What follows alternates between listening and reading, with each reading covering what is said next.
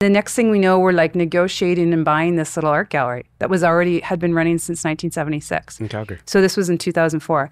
And it wasn't a retail gallery. It was only sales to corporations, commercial sales. So we bought it. And I didn't know anything about art, like almost zero. But I was like, if I can learn how to run a freaking unit train, like from the coal mine to the port and back again, I'm pretty sure I can learn about art and how to sell art, because that's something I'm actually really interested in.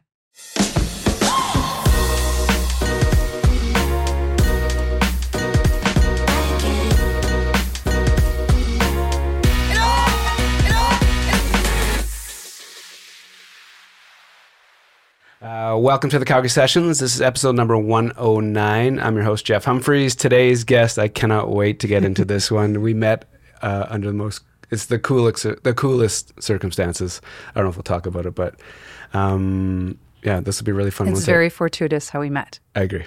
And just to now understanding what you're up to and that experience we had a couple weeks ago, that this is going to be a really fun one. So please name and who you are.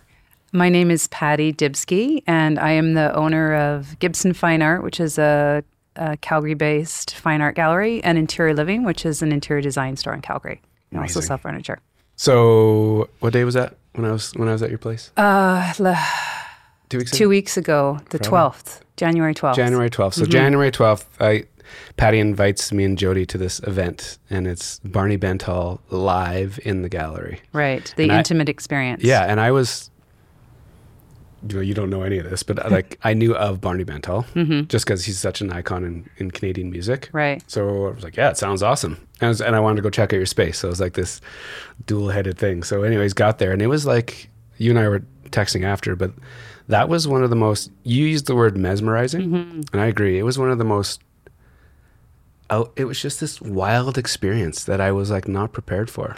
I know, and I was actually not prepared for how intimate it was. So I just found it I was sitting there and I was looking up at the top of my wall for some reason. And I just felt this, it was touching my soul in a way that's it sounds really hokey and it's hard to describe. But I felt this incredibly soulful, artful moment as he moved from the piano to the guitar and told his stories and back again. It was... yeah, it's not an exaggeration. It's the energy in the room was so crazy, strong, and positive. I've never felt anything like that before, and I'm so happy to be part of that. I explained. I forget who I told, but I was sitting. When I was sitting there listening to him, I was really tense for almost every strum of his guitar strings and every change in the song with his voice. I was on edge. I was just wound up tight. And then he would start singing the next verse, and then I would loosen up. And then I knew he was going to do something different. I got super tense. I could just feel my whole body, which was, I've never felt that before. I know, and I've never been at a concert where I'm like, oh my God, please don't stop. Just keep going.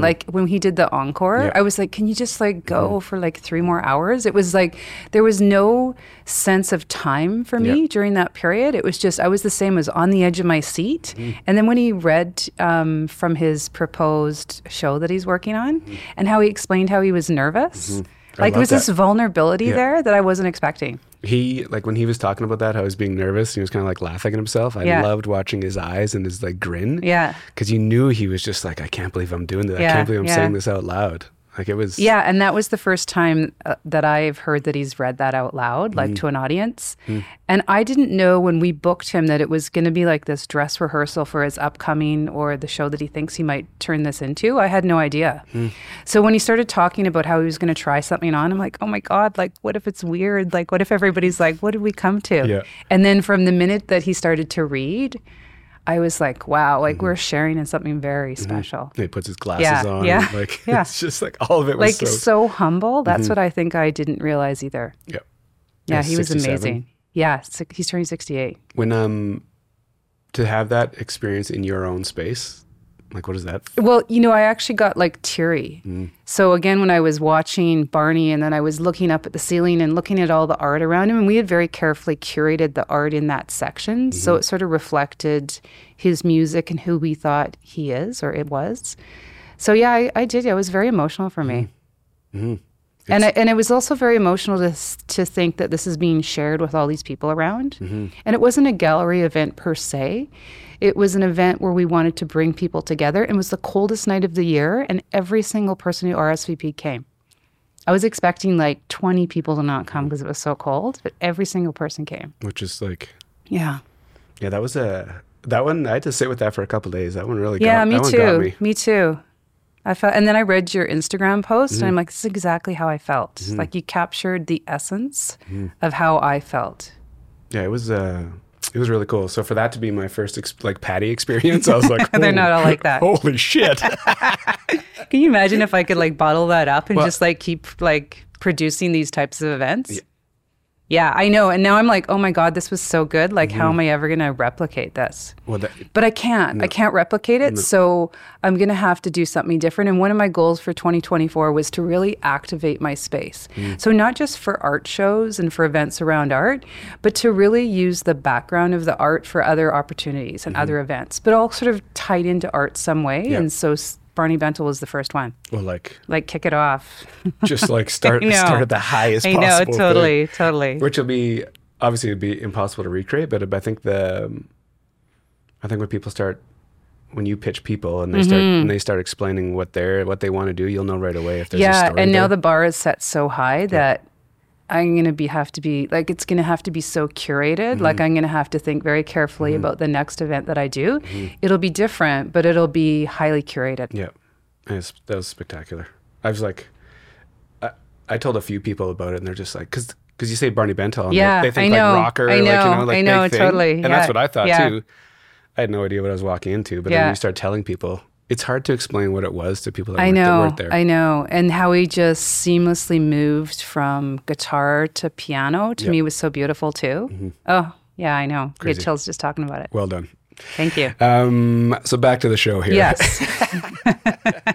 I think you've seen a couple of these. I have. So I like the guests to kind of go back as far as they want to go. Okay. You know, like how they grew up, where they grew up, you know, how their parents or their siblings inspired them.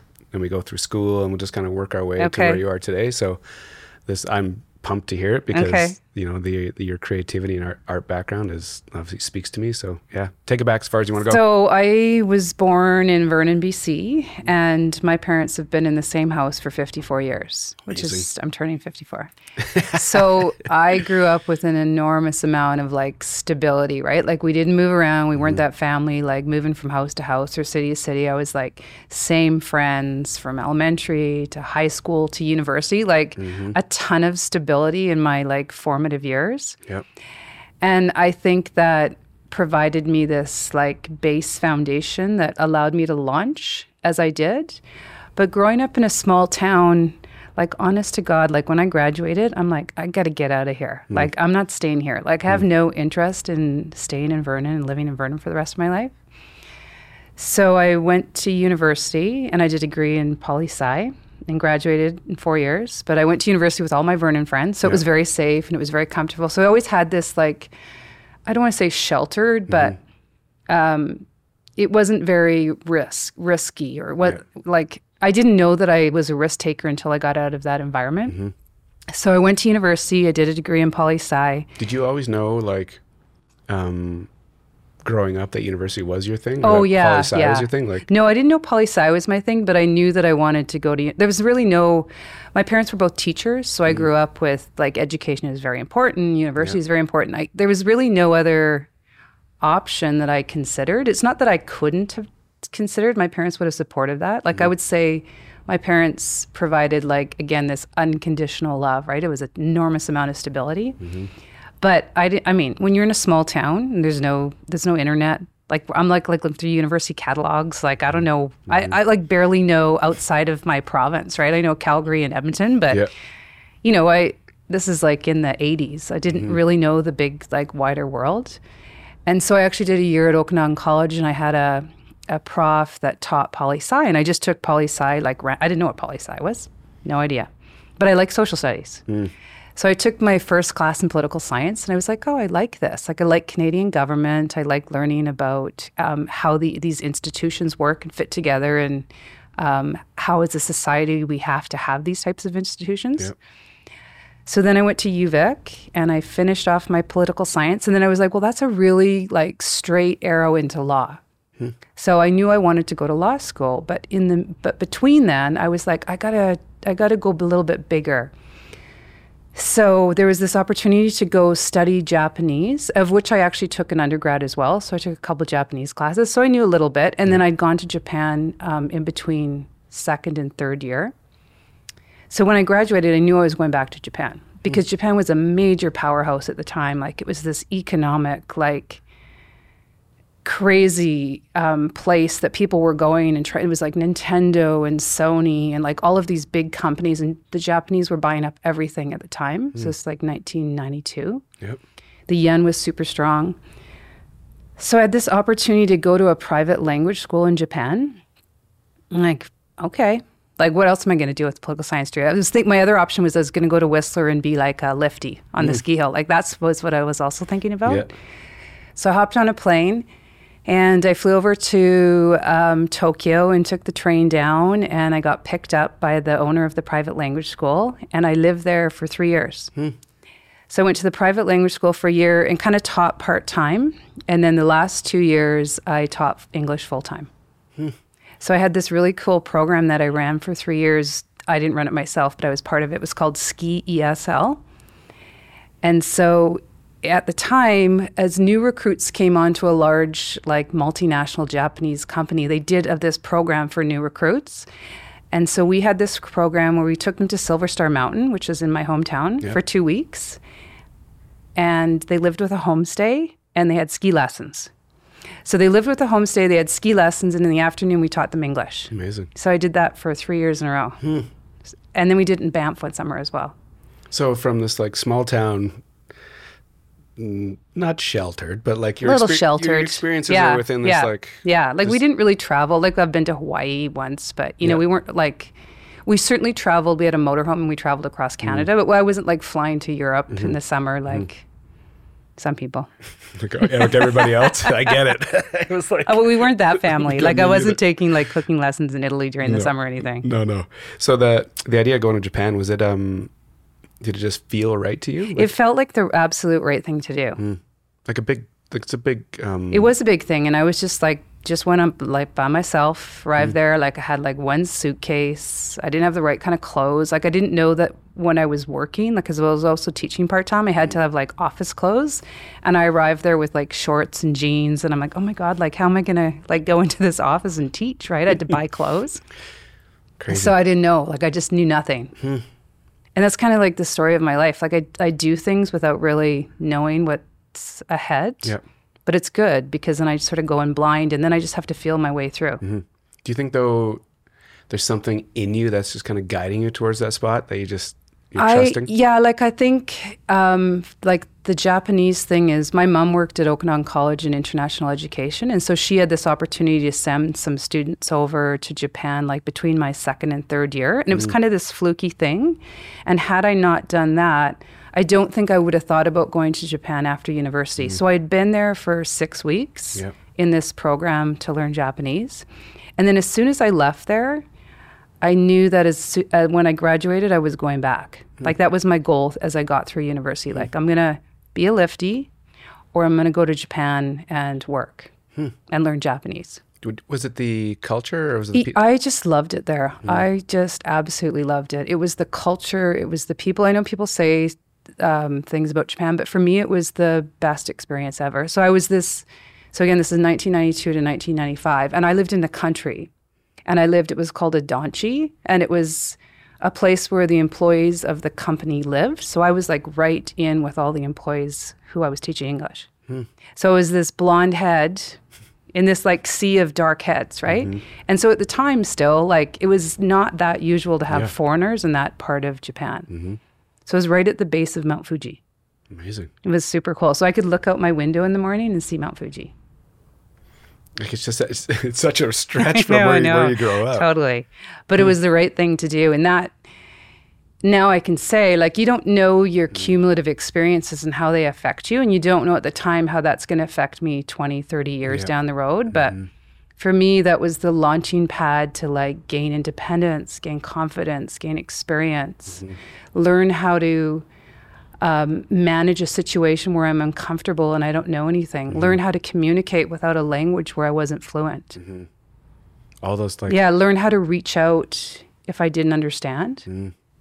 So many good skills I learned from those 3 years that then I think I applied. Like I didn't see the benefit of that for maybe 10, 15 years later, but cumulatively it was the best thing I could ever have done.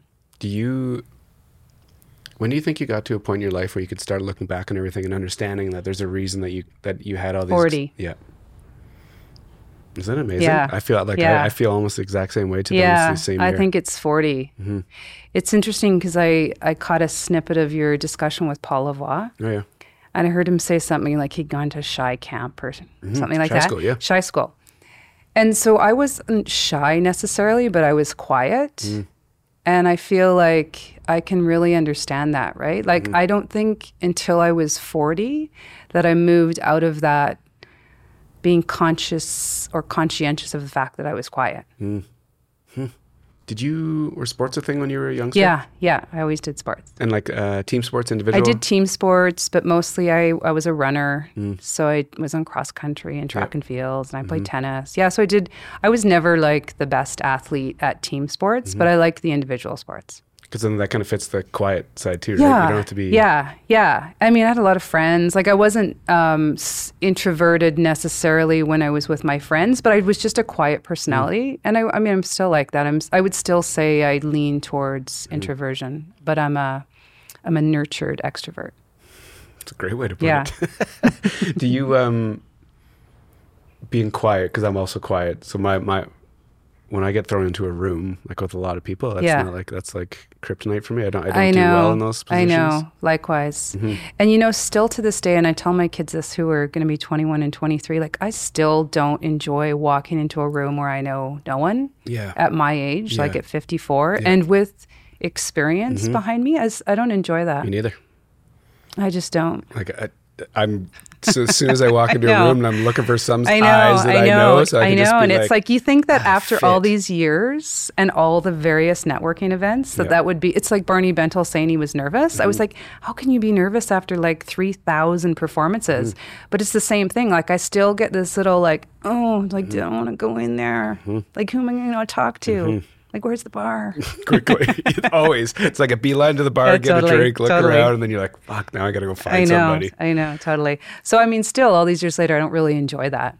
But if I'm there, like once I get into it, and if I have a glass of wine, and I find someone I know or recognize, then I'm okay. But it's not something I look forward to. Like, does anyone look forward to cold networking? I think so. I think there's like... Really? Like, I don't know. Like, I guess so. There's a couple of people in my world that, when you start your own business, people are suggesting how to, they're giving you ideas of how to meet people. Right. Whether it's going to like, I don't know, chamber events or just like these like put on networking, and a couple of friends are like, you should go. They're amazing. I'm like, are you kidding me? Like that's like my worst case scenario. Like, I do not perform well in those situations. I know. I like the one-on-one. I like the small group. Yep. Like if I'm at a party, I will and I know people, then I'll have a good time. Yep. But yeah, the networking is still, all these years later, I don't enjoy it. Do you go back to the start of this conversation, like the Barney Bentel night? That more comfortable though? 100%. Hosting the party. Yeah, because it's in my environment. Yeah, it's all like in my space. Yeah, 100%. Just like this. And like talking before he came on, that is like no problem for me at all. And I don't mind talking in front of people. I just don't like the pure coldness of the networking event. Yeah. That's the same shitty questions. Yeah, I know. Yeah. I'm not good at the like surface. I can do it, but I'm not good at, I don't enjoy the surface level like. Yeah. Nonsense. Yeah, or this sort of like the competitive thing, like who can be the funniest in a group. Like it's just not my thing. Yeah, the hosting the party thing I feel is this. Totally. That's my unlock too. Because you're in your own space, right? And it's comfortable. Yep. And you want people to be relaxed. So therefore I'm more effusive because I want people to be relaxed and enjoy the time. Yeah, I agree. It's you kind of set the tone. Yeah. You know what you're walking 100%. into. Yeah, that's like all this stuff, right? This is like, this is comfortable because it's totally hosting the party. Yeah, and it's intimate. Yeah. So after Japan. So I was all set to go to law school. So I like bought the LSAT book. And then I called a friend of mine who was actually at UVic going to law school. And I said, hey, I'm going to apply. I'm going to write my LSATs. And he's like, Patti, do you like the law? I'm like, that's a good question. I never really thought about that. And he's like, because if you don't love the law, I'm going to suggest you don't go to law school because you have to be very interested and passionate about it. And I was like, I don't really even know anything about the law. Like, maybe I don't love the law. And then there was a girl who was also teaching English with me, and she was doing her MBA at McGill. And again, being from a small town, like, I didn't even know what an MBA was. So I'm like, what's an MBA? There's no Google. I know, there's no Google. And there's like no catalogs of information, right? Yeah. So she was telling me about this MBA program. I'm like, oh God, that sounds interesting. Like, I think I could really get into business. Like, I think that would be super fascinating for me. And I thought I could be in HR because I like people. I like to talk to people. I like, solving those types of problems. So I applied to all these schools. And I got into U of C was the first school that I got into. And I'm like, well, I think I'll go to Calgary because, it's close to home and I can ski and I've been away. But I didn't know anything about the program. So I got there the very first day of the MBA program, and they're like, well, welcome to your MBA in enterprise development. And I'm like, I didn't even know what that means. Like, what is enterprise development? And so for a couple years, U of C did an MBA that was focused on enterprise development. So it was like for small business owners or people wanting to start a business. Wow. And I was like, oh my God, like, I don't want to start a business. Like, I'm like from school teachers, like, we got like consistent salaries, like, I don't want to be that person who has to worry about, like, where's my next paycheck? I want a job. I want a corporate job with an expense account. So I was like the anti-enterprise development person through the entire MBA program because I just wanted a corporate job, which I got after school. And I worked for CN Rail for 7 years. And I got into this program where they took 20 people from across Canada, 20 MBAs. And they, for 2 years, you tried out different positions within the company. And the idea was then to kind of fast track you into like leadership roles. So I did that for 2 years and I got a job in Calgary. And then I had 2 boys and I was like, I don't know if I like this world of like, I was in marketing, of travel, and like, it sounds silly to say, but it was fun at the time when you don't have kids. Yep. But it was a lot of like dinners out and golf games and blah, blah, blah. No, going back to the quiet thing. I know, right? It makes a lot of sense. Yeah, right? And so I was like, and it's the railroad, right? I'm like, I didn't really get excited about this. Like, am I going to really spend the rest of my life like working for the railway where your customers are captive and they hate you? Did you, when you got the job though, did you feel like you had reached a, like you're happy you got this thing? Oh, like yeah. you'd reached this level. Like I was like, oh my God, I'm from my little town and like I got this great job and I'm traveling like all over like North America. And I became the account manager of coal for Canada, which is a weird thing to say now. And I was the only woman in my whole department and I was like under 30, I was young. And so I was like just feeling really good about life. Yeah. Like how, to get into these programs, like there's 20 people. Did you have to be one of the best students? Yeah. So you were a high performer? Yeah. It's a high performer. Is that an understatement? I don't know how you say that without making it sound like totally obnoxious. No, but you were like, obviously you had the marks, the skill set to get into this program. I think a lot of it was, personality too. Like they were looking for a particular type of person that they could kind of mold and turn into, ultimately into like a leadership position. Yep. But you had to give good marks. So when does it change? When does it change when you're like at this job? Yeah. You're young. There's all these checks. Yeah. All these things you think you want. Yeah. That's exactly what it was. It was like I was just checking off the boxes. Yeah. And checking off boxes that were just there's these imaginary boxes that you're feeling pressure from outside. You know what? I can actually say that it was like internally generated pressure. So I put that pressure on myself. Like nobody actually ever, I just certainly didn't have that pressure from my parents. And I didn't have that pressure externally. It was always like wanting to be more. Like I just wanted more. I wanted to be outside of how I grew up. And not that it was a bad way. I just didn't want that. Yep.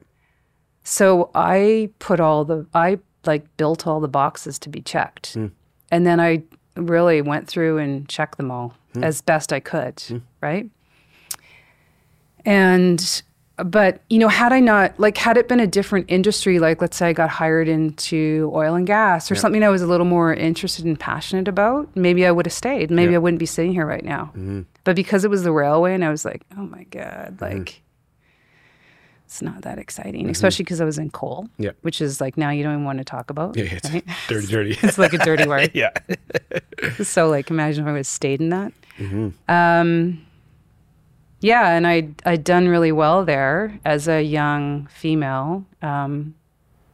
Which even that, how to say that, like it's such a different time, right? I know. But that being said, there's still that part of the world too right now. Yeah, 100%. But back then though, that must have been... Yeah, it was unusual for sure. Very unusual. Like some people were like, why did she get that job? Well, it's like being in Japan. Yeah. This blonde head totally. around all these dark like heads. So then I decided that I had to work. Like I knew I couldn't be a full-time stay-at-home mom.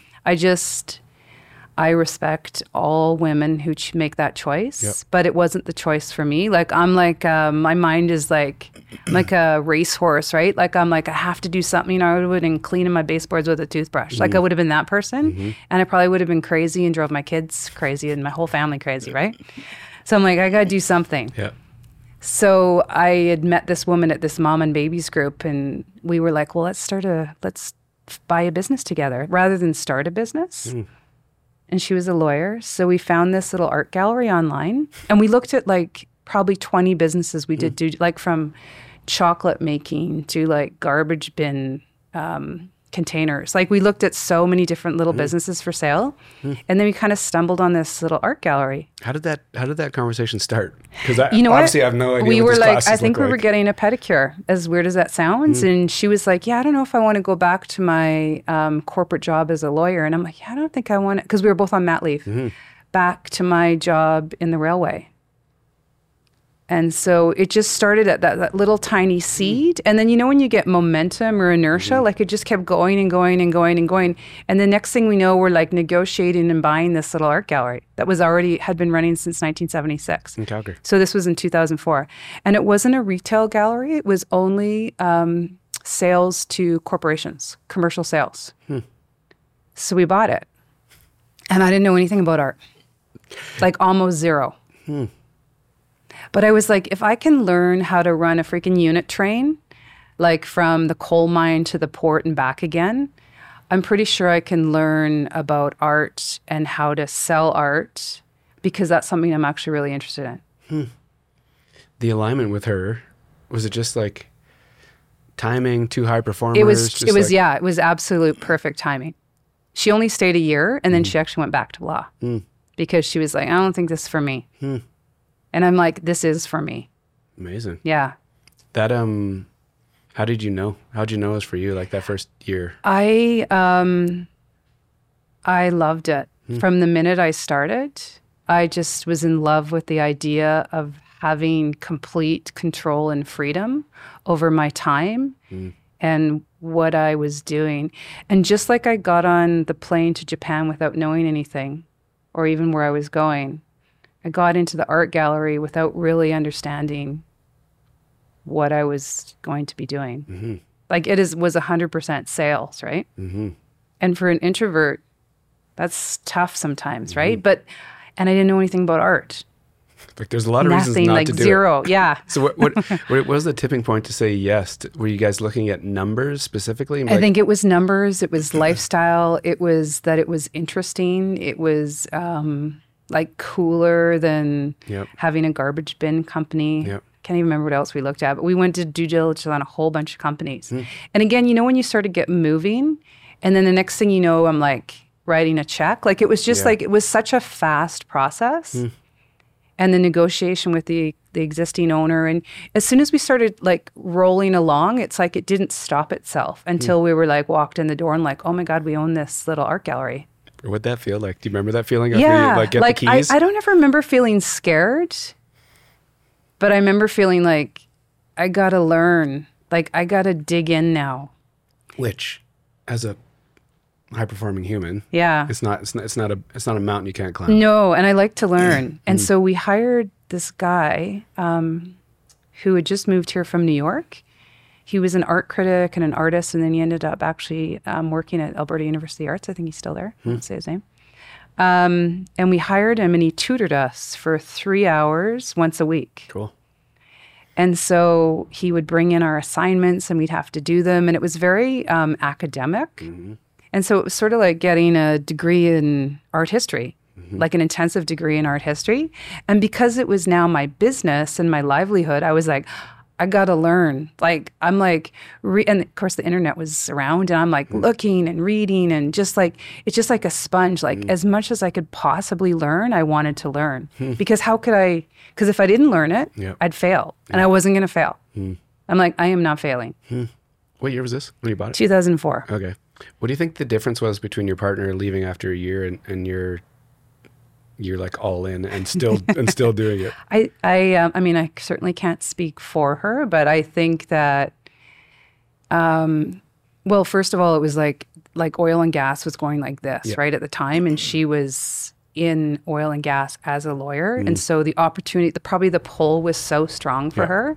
Like she left there and went to be like general counsel somewhere, right? So, she was going to make like 20 times we're making at the art gallery, right? And so I think for her, she was like, this isn't quite like, I mean, we got to take out the garbage and we got to we had no help. It was just the two of us, and we had a little office, and we had to pick up the phone and call people, and we had to hang all the art and move it around. And it was a very physical job, and it still is a very physical job. So I think that she was kind of like, sure, this is like where I want to be when I can go back into oil and gas and, make a significant difference in pay. And also work, right? Like I'm not taking out the garbage when I'm in that type of job. And what do you think it was for you? I think you touched on it, but just this, it was your own thing? Yeah, it was just exciting because it was new and it was different. And then I grew to really love the art and the artists. And I thought it was I instantly had this stable of artists who I had to get to know, and I had to understand them as people, and I had to understand how they painted and their content. And it was so much human information I had to gather in order to then go out and try and sell that art. So it was super fascinating. It was and coming from the railway where I was like, nobody's listening that's hired me. No. It doesn't fill you up. Yawn. Yeah, it did not. I was like a flower wilting, like a wilted flower. And then here I was I was getting sun and water and light, and I felt like I was still stressed, right? I mean, it was hard, make no mistake, but it filled my soul, like the Barney Bentel thing. I'm like, oh, this is for the soul, and art is for the soul. I agree. So then I became passionate very quickly about what I was doing. And as we know, when you like what you're doing, you work harder, you learn faster. It's such a cliche, obviously. Yeah, it is a cliche, and it's a tired cliche, but in my case, it actually worked. Yeah. Do you, the idea of taking that chance to buy a gallery when it doesn't make sense. Yeah. Made no sense on any level. Yeah, there's nothing in your past that speaks to this direction. One art history class at UVic. So what is it? What do you think like you said, it's going to Japan. There's these little, I know. I think my greatest strength is I don't know my weaknesses. I think that's my best strength. Is I have this ability to take risk without really. I mean, I always take calculated risk. I don't take stupid, crazy risk, but I take calculated risk. So I think at the time I calculated if it failed, which failure wasn't. I remember saying out loud I'm not going to fail. I remember someone saying to me, well, what if it doesn't work? Oh, it is going to work. This is not an option here. I will make it work. Yeah. So I think when I looked at the risk and I calculated it, I think I thought at the time that it wasn't so great that I was worried about the downside. Gotcha. And what about, I'm guessing you have a serious work ethic? Yeah. So that's also in there too, right? Yeah. Understanding the risk, but then understanding, the idea of failure is not. Wasn't an option. Yeah. So it's just work. Yeah. Exactly. And I did work hard. I still work relatively hard. It doesn't go away. No, it doesn't go away. So, and I was excited about it. So what's the transition? How long that lasts, and where does it take you? So that was 2004. So then in 2009, so my lease was coming up in 2009. Where was this gallery? This one was on 16th Ave, across from that Tompkins Park, on the second floor. Mm-hmm. And I wasn't a retail gallery. I was just a commercial gallery. And in my mind, I would go to these corporations and I would put together these art proposals, but nobody knew who Gibson Fine Art was because there wasn't a retail presence. There wasn't a brand to speak of. And so in my head, I was like, I need to create a brand. I need to create a brand so that when I go in and I talk to law firms, accounting firms, oil and gas companies, people are like, oh, I know that. Or I can go on your website, or I can go on it's no social media then. Yep. But I was aware that I had to do more to build this brand to help me in the commercial sales. So then I decided to move to 11th Avenue, which at the time there was, I think, 10 art galleries. So it was like Gallery Row. And I took over the space from Kensington Fine Art. They were shutting down. And so I gutted the whole place and I built it all out, and it wasn't a huge space. It was only 2,000 square feet, but I made it kind of lofty. Like I put in this brick and a little kitchen and wood floors, and I made it into a retail gallery. And so that was kind of the start of the retail gallery. And I knew that I didn't want to do that until my kids were in school, because then it was going to be more committed hours.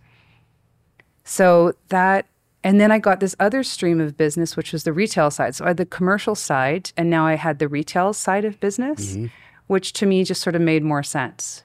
And when you had the retail side, did you feel like you actually had a brand? Like there's something that people could recognize? Well, and I had to build that. And then I'm like learning marketing. And even though I have an MBA, I was like, I don't remember anything from marketing class. And it was like a lot of time before that.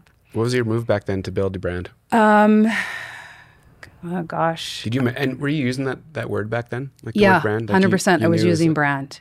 And when I thought of the brand, like when you think of brand essence, right? Like that's the absolute, like, what does this brand mean? I wanted Gibson Fine Art to be a place that you could come in and you could feel comfortable. I didn't want it, and I purposely didn't build the gallery with a whole bunch of big white walls. Like voluminous.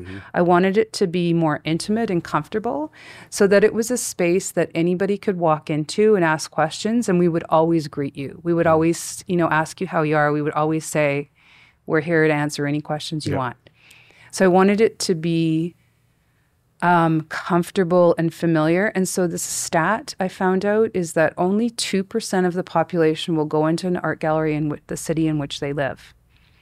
So I was like, how do I get more than 2% of the people into my gallery? So I did all sorts of crazy shit. Like I had pop-up galleries all over the city. So my idea was to pop up these galleries to make you aware of Gibson Fine Art in a place that was not a gallery, so that then you might want to come over to the gallery and visit sometime. I did like art collecting 101. Like I did you name it, I have done it. So all rooted in community. Yeah. You putting yourself in different communities 100%. And just putting yourself out there over and over. Over and over again. And then at that point, I kind of started all my board work. So I was on the board for 6 years of Calgary Arts Development. And then I was on the board of Art à la Carte, which is an organization that put art into acute care cancer patient rooms. Oh God, I don't even remember. And then I was on the art committee at the Ranchman's Club, and then I sat on AU Arts for 6 years, and I was the outgoing vice chair. So I just came off that board. So I kind of put together this plan, like my not-for-profit work, which I really strongly believe as a business leader or a business person, you should be committing a portion of your time to community development or community building. I believe very strongly in that. And then I had all of these other activities outside the physical gallery to create awareness of the gallery itself. And then I was a big believer in digital marketing. So I had a website early. I was like one of the first people to ever have a website. First galleries, for sure. So that, like that and I had a blog. And I had like every little, like you did it. Everything that you could do. I was like, what can I do? Like where, and I always scan my competitive environment. Like I'm always looking, not even within Calgary, but like the whole world. Like what are other people doing? Just to take take note and then try it out. right. Like I've had a bazillion failures, like a bazillion. But I just like, all right, that didn't work. Try again. This is like a 101 in how to like start something. I know. Because it's like so many failures. Lots. And when you say failures, do you mean Well, things that just totally flopped. there's initiatives that you thought were going to like I kick? did a pop-up thing in Suncor Energy Center, and I had a space and I got all set up as a total flop.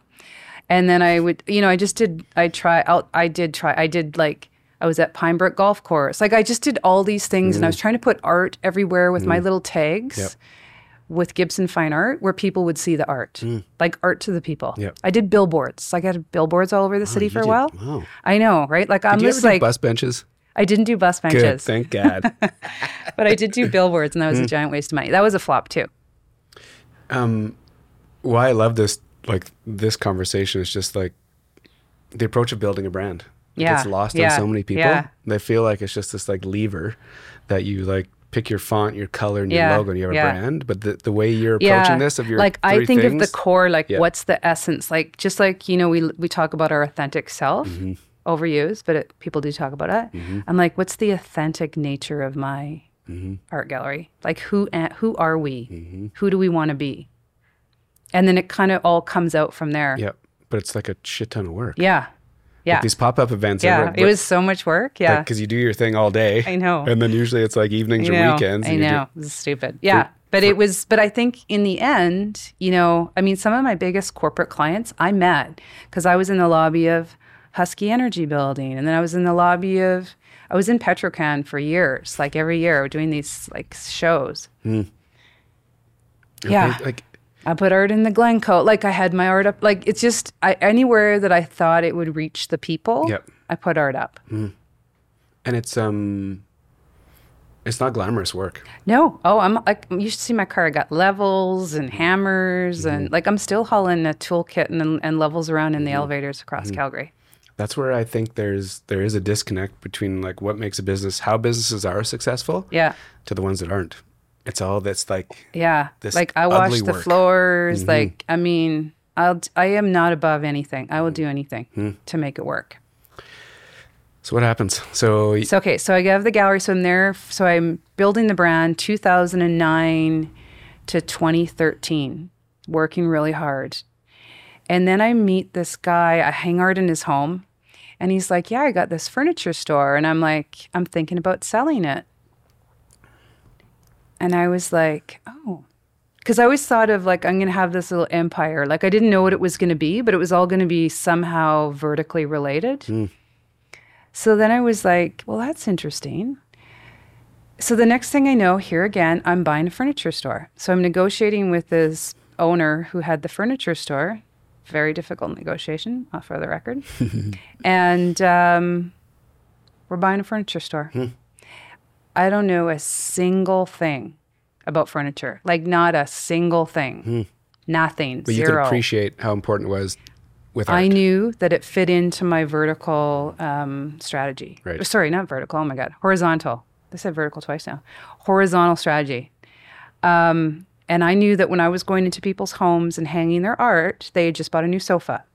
Or they were going to buy a new sofa, or like, because I like to go into people's homes and hang the art. Like I take the art in my minivan and I will bring it to your home and I'll hang it for you. Because I like that interaction. Again, it's that one-on-one connection that I really crave. So it was like, this is an interesting opportunity because it fits very nicely with my art. And the kind of art that I sell was sort of in the same vein as the type of furniture that I was looking at this furniture store. So like every gallery has their own sort of niche where they play. Yeah. And so what the type of artist and the price point of art that I had was a good fit with this style of furniture. So then I had a furniture store. How long did it take you to connect those dots between like this guy's selling and I'm like, this is a good idea? I feel like that was like February and I took the furniture store September 1st. So it's a quick. Yeah, it was you quick. realized that it was there. I think we started negotiating in the spring, and I closed. It was mine September 1st. Amazing. Yeah. So then where does it go? So then I was like, oh my God, now I got a furniture store and I know nothing about furniture. Physical location somewhere? It was 10th Ave, 1126 10th Ave. So right across from Co-op. So exactly 1 kilometer from the gallery. So both in the Beltline. So it was pretty close. Yep. There was staff that was like a total savior because they had to teach me. So I go into this furniture store and it's been around since same as the gallery, 2004, oddly. But it's all paper. Like everything's on paper. Like everything's written. Like all the invoices are written. And so the first thing I did, and I did this in the gallery too, the first thing I did was I put in systems. Even back in 2004, there was this really archaic system.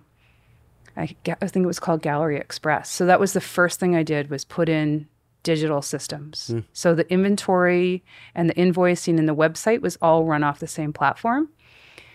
And so from 2004 to now, I've been through like 4 or 5 different systems for the gallery, but I love my systems. Like that keeps me organized. Yep. So I went into the furniture store. That's the first thing I did. I put a system, like an electronic system in place to run it. So purchase orders, everything that you need to do, get rid of all the paper. And then it was a bumpy road. And then I'm back in, like I'm like knee deep in like, how do you make a sofa? Like what differentiates a good sofa? Like what are the different types of fabrics? Like all of these things that I just had no clue. So like I'm like swimming, like I'm like working 7 days a week, 15 hours a day. Like I can barely keep my head above water. I'm like dying. And this woman who I sold art to, she was an interior designer. She heard that I'd bought the furniture store and she said, can I take you out for lunch? And I said, sure. And so we went out for lunch and she said, would you be interested in a partner? And I'm like, oh God, over my dead body. Because I'd already had a partner. Like, I'm not going through that again. And she was just very persistent. And then we went together to this furniture market in High Point, North Carolina, which happens twice a year. And I'm like, well, this will kind of be a test. Like, we'll go to this furniture market, and if we get along, and, you know, then I'll think about it. So we got on the plane, and honest to God, we didn't stop talking from the minute we got onto the plane to 5 days later when we're back in Calgary. So I'm like, she's the one. Like, it was like finding your life partner, right? Like, is it going to fit? And so she became a partner June of 2014. Okay. Just like saved me. And that was like the best thing that ever happened to me. Do you think the idea of building your own thing, and this is me talking because this is what I'm dealing with. The idea of building your own thing there's a lot of pressure, but there's a lot of, you know, it's your vision, it's your direction. Right, you can see it, you can feel it, you can make all the moves, the finance piece, you like, you know, you do all the work, you get all the rewards. Like there's all those pieces. Right. The minute you decide to partner with somebody, and you obviously you realize that your income gets dropped. Yeah. And like there's all these other things. Do you think that there is value in a partnership? Obviously, like there's like because you were sure. I was 100% sure. And then all of a sudden you're not. So what do you think that like? So for me, she was 100% value add. She wasn't value takeaway. So I say, and I will say it out loud to anyone who will listen. Her name is Suzette Taves. She is the best thing that ever happened to me. And we are yin and yang. We have like very complementary skills. And I think it's just a total, it's not like this often, but it worked in our case where I do my thing, which is more behind the scenes in the marketing. And she's front facing and she's the designer. And she knows way more about furniture than I do. So I could see she was only going to bring value. And we structured the shareholder agreement in a way that incented her to create value. And when I say value, I mean revenue. So that was another way that I did it. Like I wanted her to feel motivated to add to this business in terms of top line revenue, which she did in spades. So I'm guessing without her, I don't know where I'd be, honest to God. It doesn't scale to where it is, right? No. Would I, if she always was like, oh, Patti, you would have figured out. You would have hired somebody, blah, blah, blah, blah. But when I look back, I'm like, I don't know. I don't know what I would have done. Like, I wasn't desperate, but I was going to probably be pretty desperate at some point. And would I have figured it out? Maybe. But she is 100% value creation as a business partner. Still with you? Oh, yeah. Yeah. Oh, yeah. Yeah. She is like, as soon as she wants to sell, I'm selling. Like, I'm like, I am not running this without you. Like, that's how strongly I feel about our partnership. Amazing. Yeah. It's like one of those stories where, and I've had the other opposite story. It's one of those stories where you're like, yeah, it just worked out. Is it rare? Like you? I think so. I don't talk to enough people to know. Yeah, I think it's rarer than not. Is that a word? Rare? Yeah, I have no vocabulary, so Not whatever as you rare? say, I'm like, oh yeah, sure. Medium rare. So I think that. Yeah, I think so. And it's not that we work really hard at trying to be good partners, like you do in a marriage. It's just it's a question of fit. It just was the right thing at the right time. Amazing. Yeah. Yes. Game changer. Yeah. Major game changer. So what happens then? Then we run that business. We get into the pandemic, so then the property, this is my big thing about. So then we hit 2014, 2015, valuation of all the businesses downtown falls. Like the city's losing, I don't know, billions of dollars in tax revenue. So what do? They revalue all the businesses in the Beltline. All the buildings, I should say, not businesses. So they revalue all the buildings in the Beltline. So my little building that I was in interior living, and I'm a tenant, goes from a valuation of $9 million to $29 million in a year. So if you think about my commercial tax rate, it was like through the roof. So we had like 2 years of major fights with the city about, so all like our revenue was going to commercial taxes for that period of time. It was awful. So we were appealing the tax, and it was happening with the gallery too. It was just awful. So, and all these businesses are going under because I was paying like, I don't know, $100,000 a year in commercial property taxes between the two businesses. It was nuts. So finally, that was a real challenge, right? Like that was one of our biggest challenges. Yep. Like, how do we make this work with our commercial property taxes so high? It's a very large portion of our monthly lease payment. Then the taxes go down. Then the pandemic happens. And so we were closed for 66 days. Wow.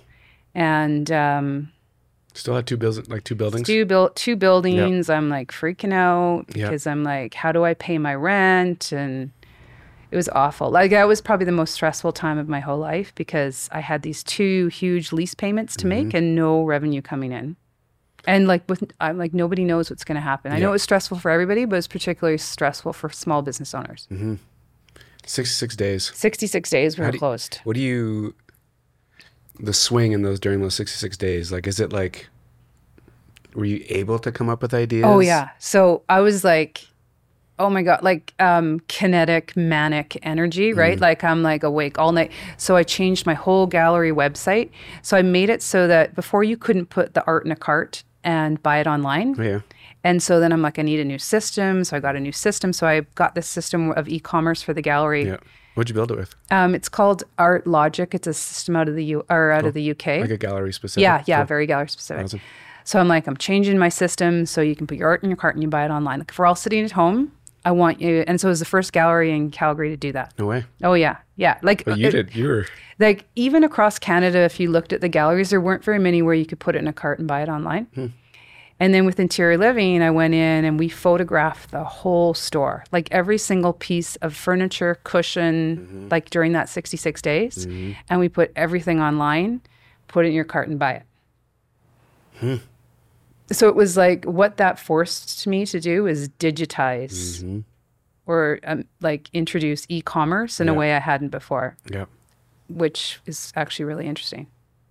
Amazing. Yeah. So I was there every day at both. Like it's not like I was sitting at home making bread. Like I was at both businesses every day during that 66-day period.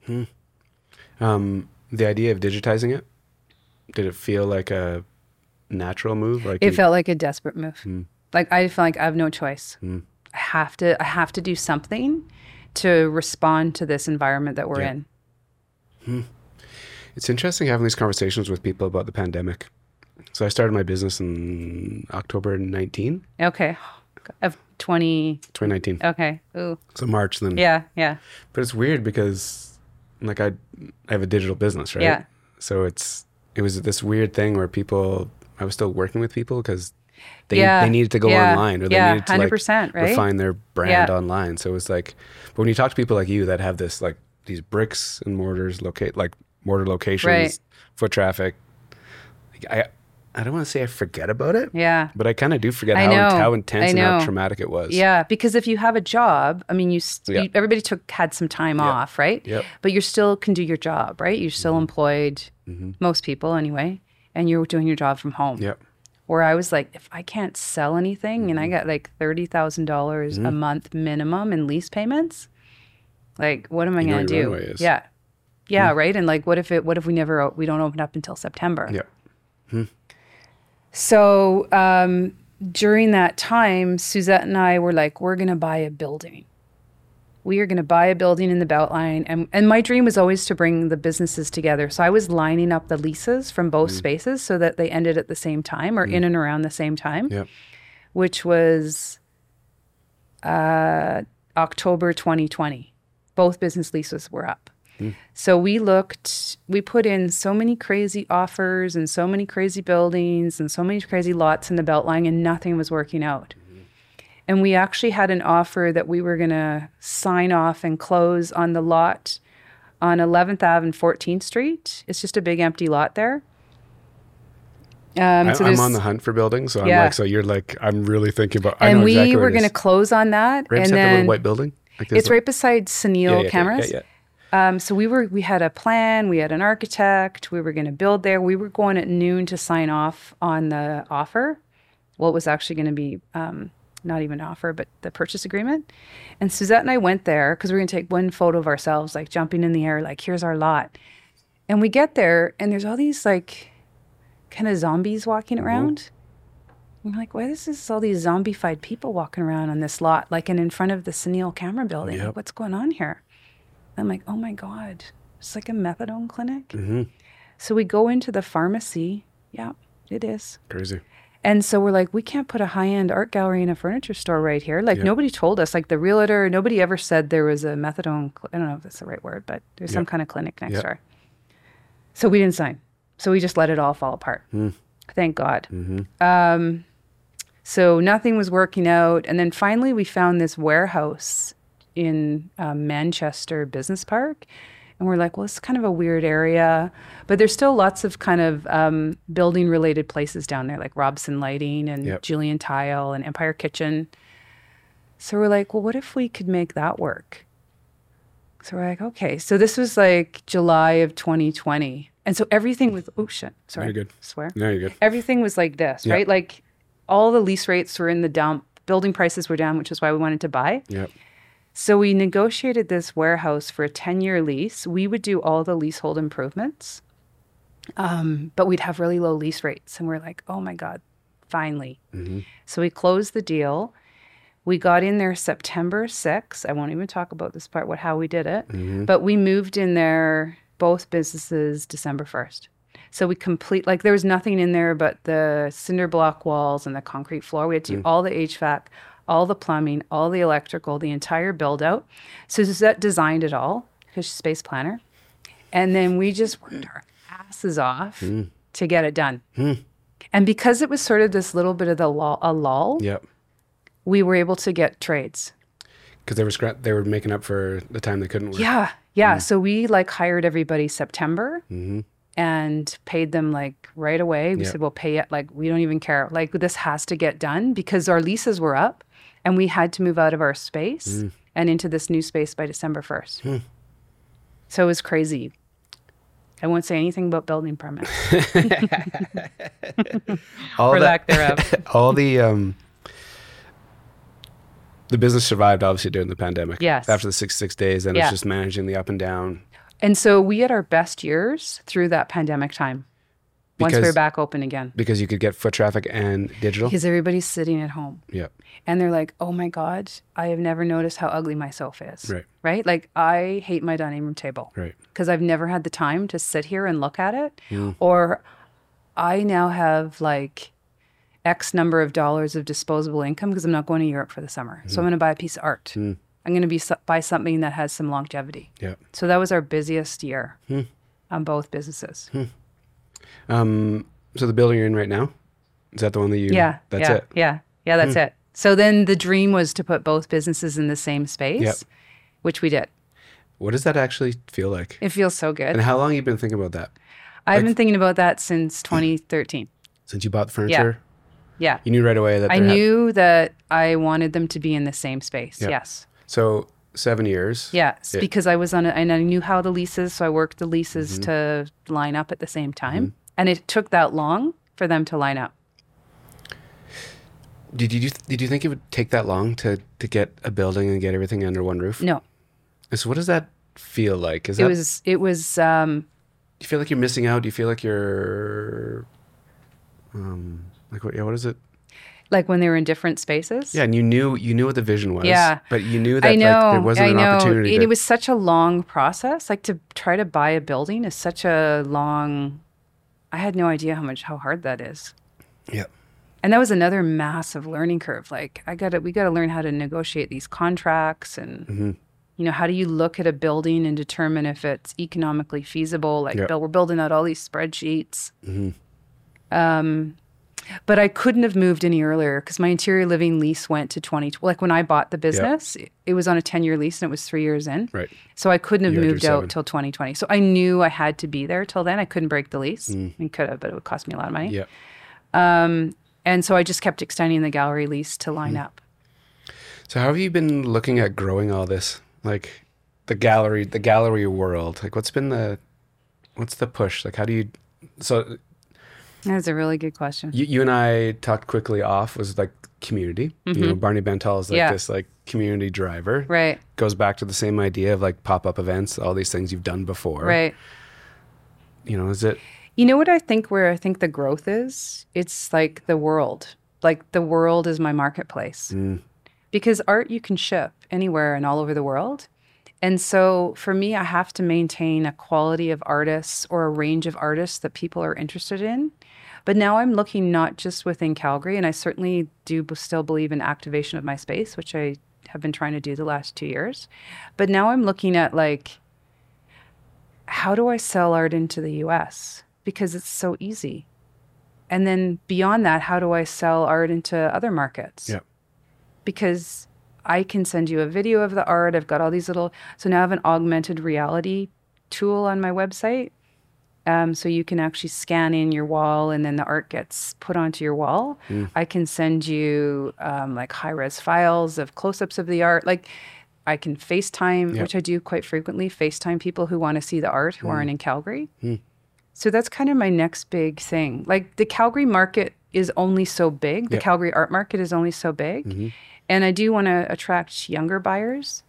So I'm working on that. That's always been a strategy it's like a cycle, right? Because the younger buyer just keeps cycling.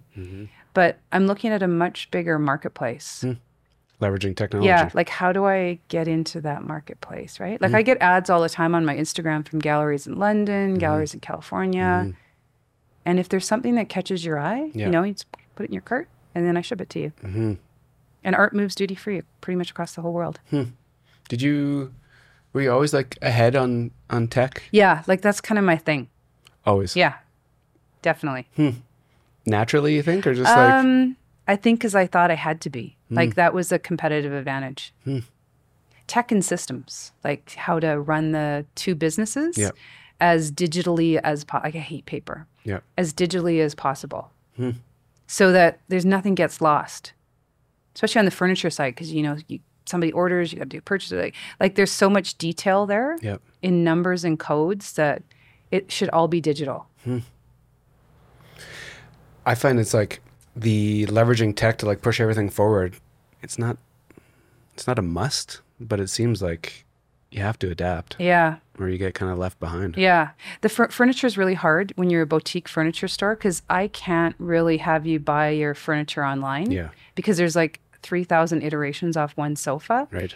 So I decided a while ago that I am not going to try and make my website shoppable except for the clearance product, which is on the floor. So our sweet spot at interior living is like customer service, the design of your space. So the design of your living room, the touch and feel of the fabric, you sitting in the chair. It's like we want people to come in and we want them to have an experience with us where we help them put together a space. So it's very tactile. It's very visual. Makes so much, it like makes so much sense, obviously. So I gave up on the dream of having an e-commerce site for interior living. It just doesn't work. It's not the business model. Have you, when you got into your 40s and you could kind of look back and like think about all the different things you've done, experiences you've had, and why they all make sense and they go together? Yeah. Where you are right now, could you have ever pictured this? Never. Like, I think I wanted to be a lawyer. And then I wanted to work in a big corporation. So no, I never, like if you would have asked me like fresh out of university at 22, what I thought I'd be doing at 54, no, I never, because I didn't even know that was a possibility. I think now everybody, like the world is everybody's possibility, right? We all see the world all day long. But when I grew up, we didn't see the world like that. We couldn't see it. Yeah, there was no reference. Like there was only a few jobs. Yeah, like, and you had like catalogs. Like, how did I even know what was possible to take in university, right? I'm like dialing in my course selections, right? Like you're just getting whatever you can on the dial-in. Yeah. Do you think the idea of like being an entrepreneur and like having that courage or the vision or whatever it is to do it, do you think everybody has that? No. I think we're all wired differently. 100%. It's a level of risk you have to be comfortable with. Yeah.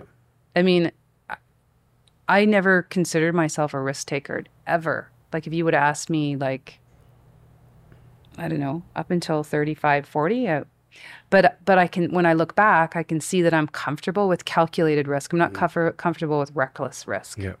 But calculated risk I'm comfortable with. And you have to have a stomach. Like, I don't know, am I going to sell art next month? Am I going to sell any, like, what if I don't sell anything? Like I got no money, right? And I got all these bills to pay. So you have to be comfortable with that up and down. Yeah. Because every month you start fresh again. Like there's no contracts. There's no consistent sales. It's a lot of one-off. Yeah. We get repeat clients, which is our best clients. But nobody's coming in every month and buying a piece of art. So then what do you think it is? Do you think it's like trusting that you've built a brand or you've built an identity in the art space that people just like, you're being talked about in different circles and you're just waiting for that door to open? I think so. And I think it's like blind confidence, blind trust. Yeah. Or it's unsettling. It's faith too, right? Like I gotta believe, like Ted Lasso. Yeah. So I think you have to believe. You have to always be hopeful. Because if you're not hopeful, you're just going to spiral. And I've had moments in my life where I'm like, oh my God, like what if, like during the pandemic, like what if, nothing happens? I'm going to go bankrupt. Yeah. And I guess I always say the worst case scenario is I go bankrupt and I go live with my parents in Vernon in their basement. That's my worst case scenario, right? Yeah, like, and I would survive. Yeah. I know I could get another job. Like I know I could go find a job if I had to shut both businesses down. Yeah. That happens. Well, what can you do? Yeah, I find that your industry specifically, it's like it's organic growth. Yeah. But there's a lot of pieces behind the scenes that kind of like increase your chance of organic growth. Yeah. And I got to be careful with what artists I bring in and what artists I move out. And I got to be careful about the furniture that I bring in. And like I don't do it recklessly, but I am analytical, and I think that helps. And I think what helps me is that, probably one of the better decisions I ever made was to go to business school as a non-business person, because it gave me the rigor to look at decisions in a way that maybe lots of entrepreneurs that didn't go to business school look at those decisions. Yep. I mean, there's certainly tons of millions of entrepreneurs who never even went to school, and they I'll tell you who they are. They're fine. But we all know, right? But for me, it gave me the rigor to look at a problem and say, okay, wait, like anytime someone starts giving me numbers and costs, I'm like, I got to put this in a spreadsheet. Yeah. I got to start like mapping this out. Like I need to see what this looks like in a visual form in a spreadsheet. It's a good skill to have. Yeah. Like I'm not just throwing numbers on the back of a napkin. I'm like analyzing like when we got our new space, I'm like analyzing every year and every number and, how much can we pay for our leasehold improvements versus the rent and like, what's the tolerance there? It's very, it's very clinical. I know, right? That's not, which is weird because I'm in like the creative industries. But it's like the perfect, it's a great mix. This has been really cool. Yeah, thank you. This is fun. Thanks to Laval and Janet for Yeah, making this happen So by I'm just going accident. to tell you tell the the story because for sure. I had a big art show the night before with Sheila Kernan. So I didn't leave the gallery until like, I'm going to say 1:30. I was freaking exhausted. So I'm laying in my bed and Janet, this is like 2:30 on Saturday afternoon, and she texts me and she's like, "Hey Patty, I got a last minute opening for dinner. Do you want to come over? Jan's cooking." And I'm like, "Oh God, I don't want to come over because I'm so tired. Like I just want to lay in my bed." And then I actually texted my son and I'm like, "I just got invited for dinner, but there's like a professional chef there." He's like, "Go." I'm like, "You're right, I got to eat."